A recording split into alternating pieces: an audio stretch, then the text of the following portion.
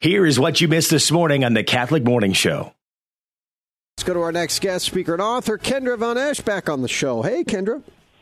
Hey, John. How are you? I'm doing fine. Good to have you back on. All right, it's holiday season, quote unquote, Advent. We're going to move into Christmas, but we don't say Merry Christmas yet as Catholics. All right, sometimes I do, but it's a season, if you will, that is filled with family, and for some people, that's not always as exciting as it is for others. And so today we're kind of talking about that, especially maybe when the season is filled with crisis or messiness or struggle or maybe separation, if you will. Kendra, what do you have to say to that today? Well, I got a lot to say about that, John, because I'm literally living it right now. Yeah. My dad has been in the hospital since October 30th. October 30th. Think about being in the hospital that long. And so he's been through an array of tests, his kidneys, his liver, his blood, just wreaking havoc on his body, pretty much attacking it. And so we sit and we watch and we wait, and we watch and we wait. And I have to be that anchor to the family, and I thank God all the time for my faith. Yeah. John, I would be a basket case if I didn't have that prayer life that I truly believe that the Lord prepared me for. A couple of months ago, probably about 7 months ago, I started getting up at 5 a.m. And recommitting to an hour and a half of prayer with God. Wow. And I know, right? Wow is right. And I've stuck with it, and it has totally anchored my emotions, my life, my soul, mind, and body, and I just keep going back to God all the time. And I'm telling you, if I didn't have that, I wouldn't be able to pull the family back and say, okay, enough of the emotions. Let's look at the facts. Well, you're going through a situation here where, you're supposed to be, excited, and these are, great times and everything, and yet you're balancing, health. And when it comes to health, my goodness, especially of a loved one. Right. And death. Because guess what?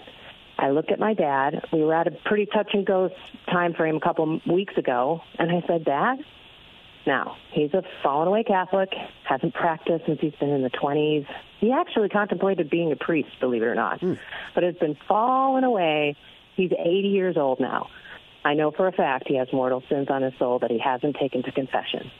So I asked him, I don't know, a couple of days before he actually did see the priest, spoiler alert, but I said, hey, Dad, do you want a priest? Do you want to see one? And he's like, nah. And then 2 days later, his health got a little rocky, and then he looked at me and he said, I want to see a priest. Wow. And so I jumped through the hoops, and I was like, let's get a priest here. Within hours, he was able to have a beautiful confession, to have the anointing of the sick, which is such a beautiful sacrament, and the apostolic pardon. And then it opened up such dialogue between the two of us about faith and about prayer and about heaven. And we were dropping seeds everywhere with my Buddhist-following brother about what is this sacrament and how important it is to go through the Catholic way of living. And so I'm just looking at all of the blessings, even though this couldn't be more untraditional.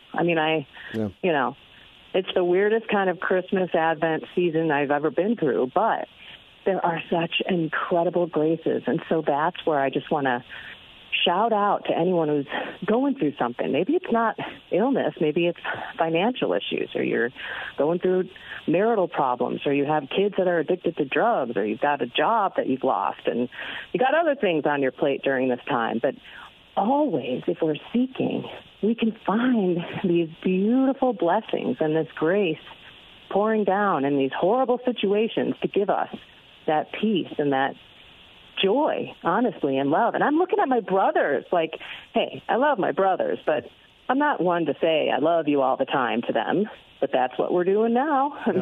Every time we get off the phone, it's, okay, I love you. Yeah. You just see these beautiful things that happen in the crisis situation. Well, it sounds like there's some real grace that has been, poured out in your family, just, for your father alone. And it came from a simple invitation. And I'm short on time because I got to talk about something after this, Kendra. But I will say this. Your invitation right there, just a simple invitation, it could have saved your dad's soul. I mean, who knows? But, I mean, what a powerful invitation that was for you. Amen. And what an opportunity for him to sit and think about it for a couple of days. Right. Right? That's why we don't euthanize people. This is a process for them, too. Mm-hmm. It's their own mortality. So, yeah, I could talk forever on that. But you know what? Thank you for that, for, leaving me with that beautiful thought of, hey, maybe I was the one that helped to I think that's open it. Up that door for my dad, I don't know if there was a maybe at all. But, when it comes to it, I don't know, friends, if we realize the power of a simple invitation. We think we got to do this or that or this or that in the faith to maybe bring people back. I'll give you an example really quick. I was speaking in Indiana, and Tuesday night, on Monday night, I said to everyone, the challenge I always have of to text, email, or call 2 people in your life that you like or love and invite them. And there was a woman that texted her son who's fallen away, is very kind of anti-Catholic, anti the Catholic Church, and he showed up. She could not, she was jumping up and down. She could not believe it. And that was the night I talked about the sacraments. I talked about Our Lady and everything. And he left pretty quick afterwards, but she was tears in her eyes. And all she did was send a text message to him. She said, I can't believe he showed up. And that's the power of an invitation, friends. You never know. You never know when you invite someone maybe into confession, as you did with your father, and in a very difficult time, or just in regular busy life. So kudos to you, Kendra. God bless your great work. All right, what's your website?